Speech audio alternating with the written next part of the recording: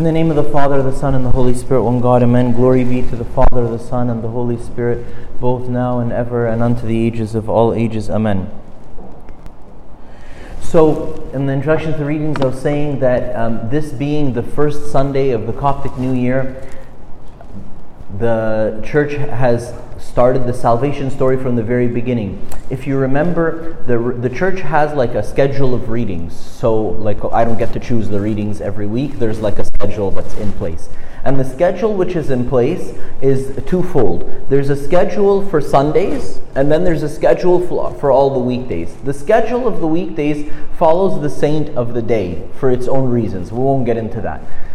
The schedule of Sundays follows the life of Christ from the very beginning until the completion of all of the events of the life of Christ, which are for our salvation, including Pentecost and the Holy Spirit.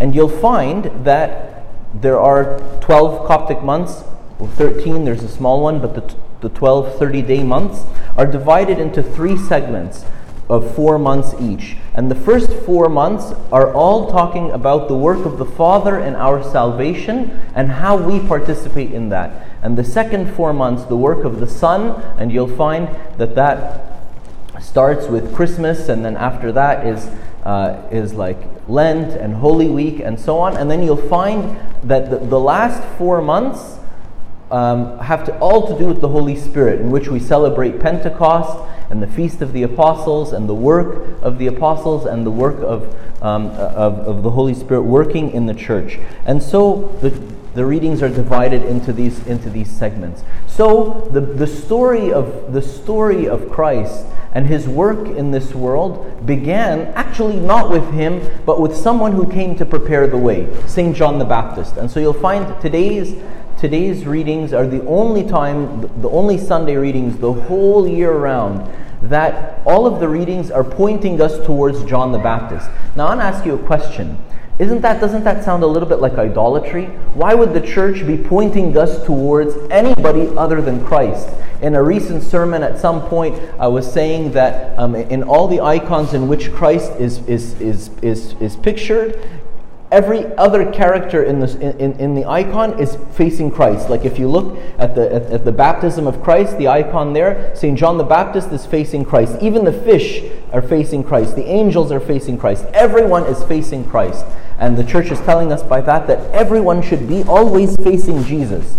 And then now this aberrancy, this strange thing that's kind of outside the regular system. The church is telling us about John the Baptist. All of the Gospels, the one of Vespers, the one of Matins, the one of the liturgy just now, Jesus is pointing at St. John the Baptist and saying, no one has arisen, no man has arisen greater than John the Baptist.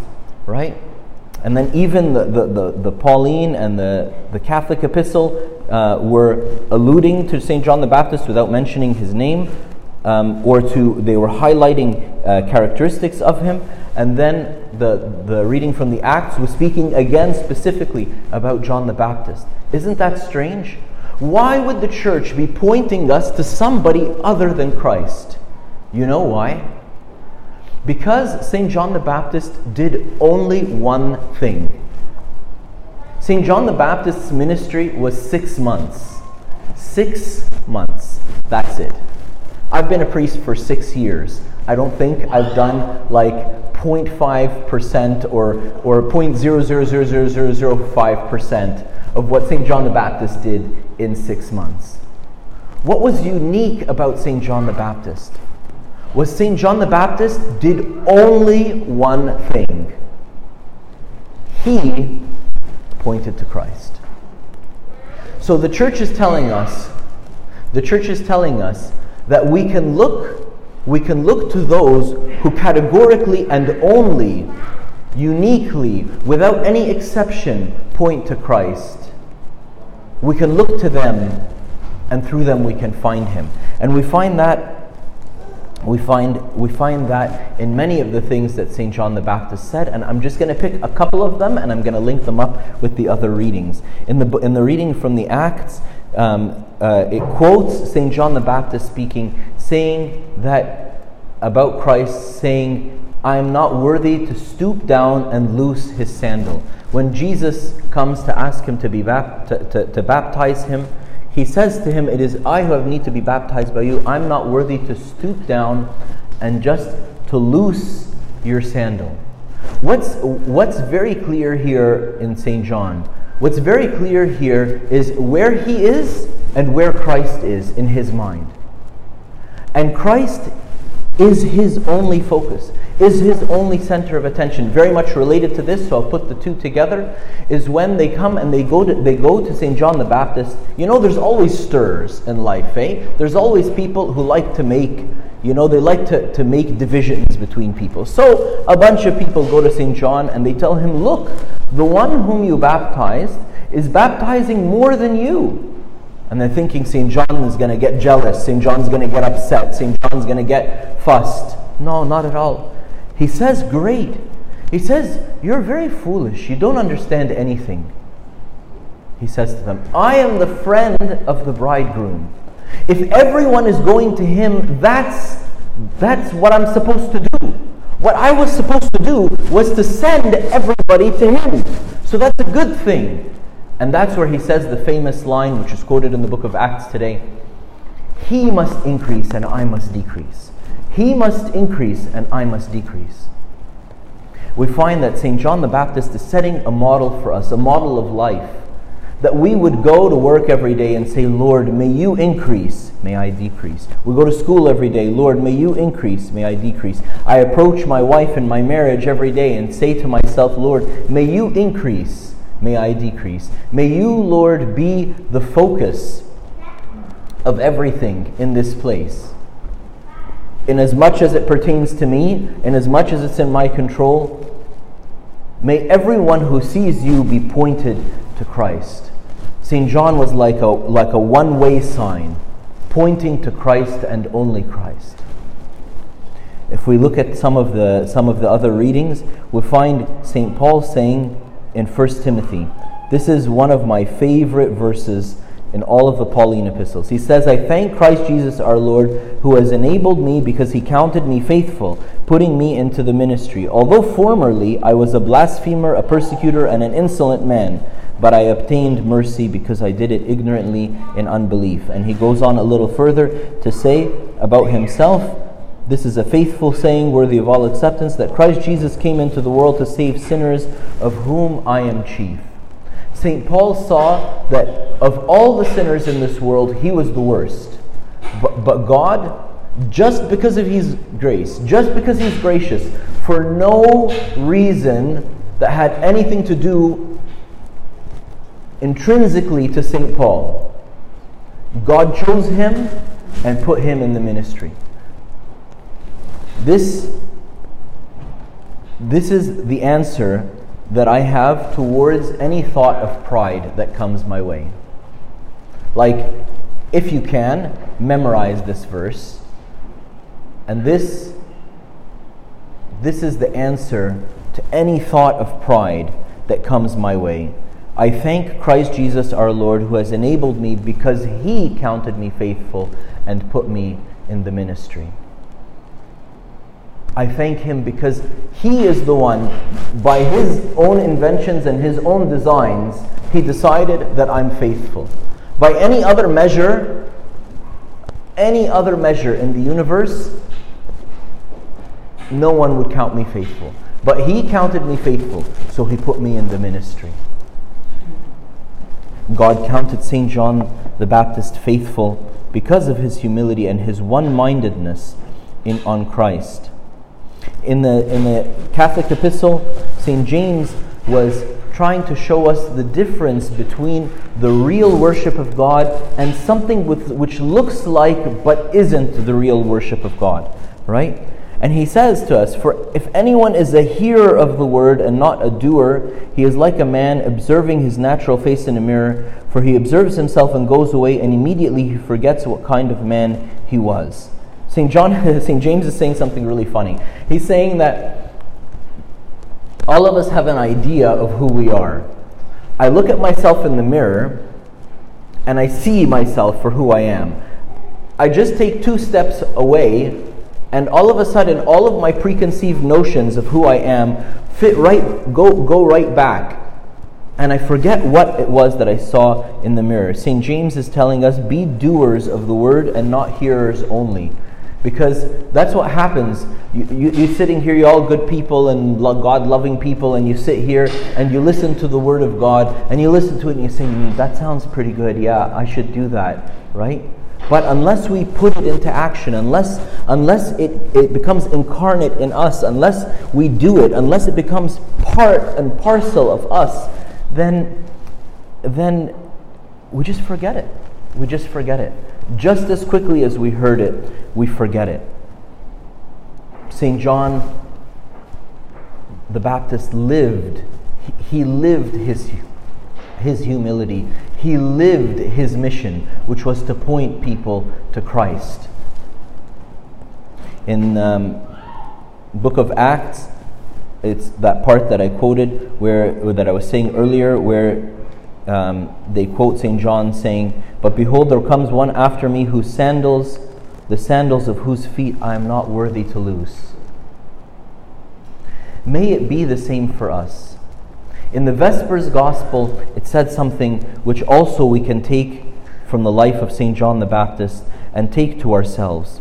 Lately, I've spoken to a lot of people, like almost, I don't want to say every person, but almost every person I've spoken to in this last week has told me, "Father John, I really want to get close to God, but I'm just kind of cold these days. Like, I remember other times in my life where I was much more enthusiastic, but I'm kind of,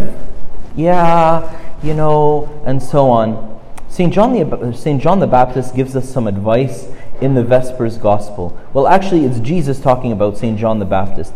So he says something which is a little bit hard for us to understand at first glance. He says, "And from the days of John the Baptist until now, the kingdom of heaven suffers violence, and the violent take it by force."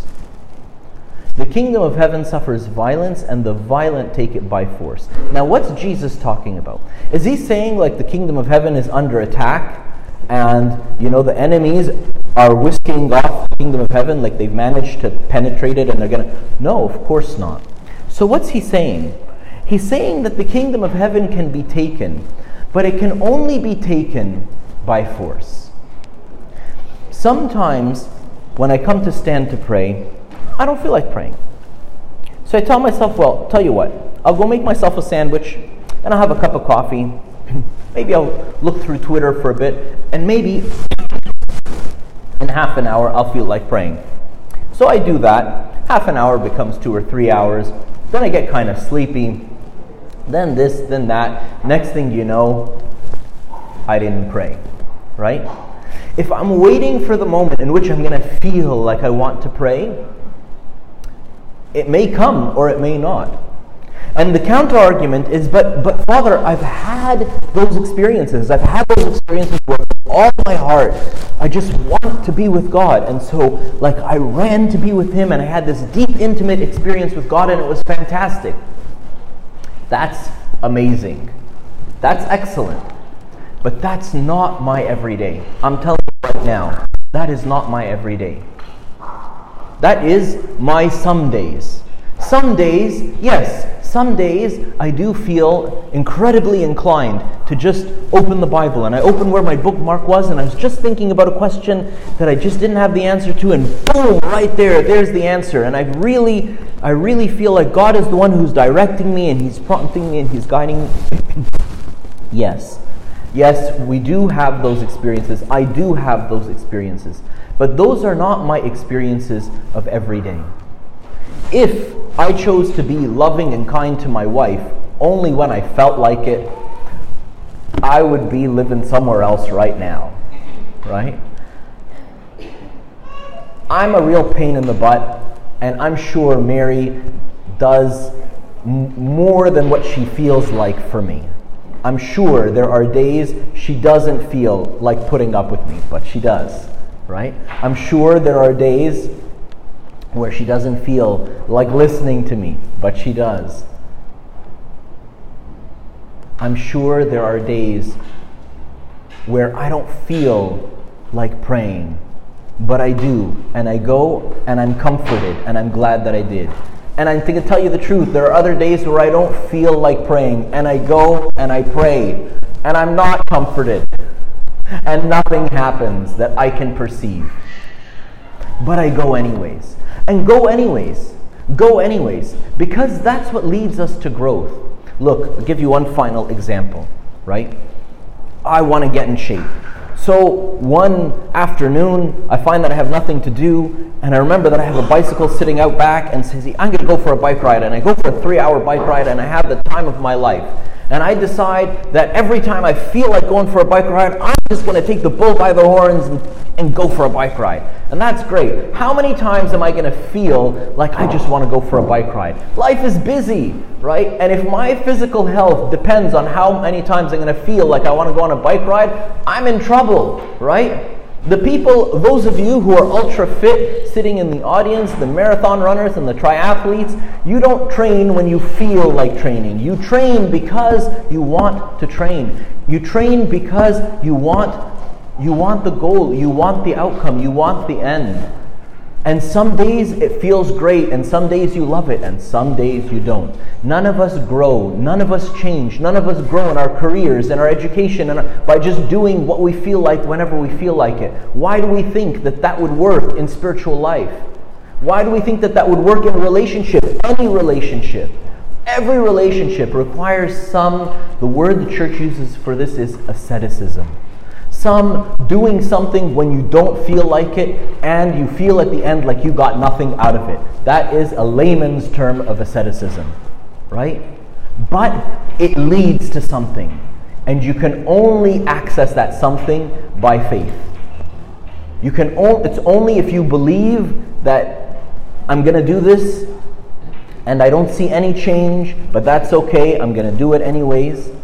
That over time, over days and weeks and months and years, you will see a difference and I will see a difference. The kingdom of heaven suffers violence, and the violent take it by force. St. John the Baptist spent 30 years in the desert, in solitude, and 6 months in ministry. And he paved the way for Christ and changed the world. For those 30 years, did St. John ask himself, is this really working? Is this Messiah ever really going to come? I mean, like, here I am, and today is the same as yesterday, and this year is the same as the year before, and here I am baking out in the desert. You know, the Palestinian deserts are hot in the summer and very cold at night in the winter. And there's St. John in camel's hair and nothing else. That's what Jesus is talking about by saying the kingdom of heaven suffers violence, and the violent take it by force. Why don't you and I, as we're starting this new Coptic year, as we're starting this academic year, as we're getting back to school and back to life and out of our summer, our summer fun and back into our routine, why don't you and I say, you know what? I'm going to be that person who's violent. I'm going to be that person who takes hold of the kingdom of God, who holds the doors of the kingdom and says, by God, I'm not going to let go until you let me in, Lord, until I taste the kingdom of heaven, not later, not in a million years, not when I die, but today, Lord, I'm going to hold on to you, and I'm not going to let you go, because the kingdom of heaven suffers violence, and the violent take it by force. Let me be one of those who takes it by force. Glory be to God forever and ever. Amen. I have sinned, forgive me. Fathers and mothers and brothers and sisters, please pray for me.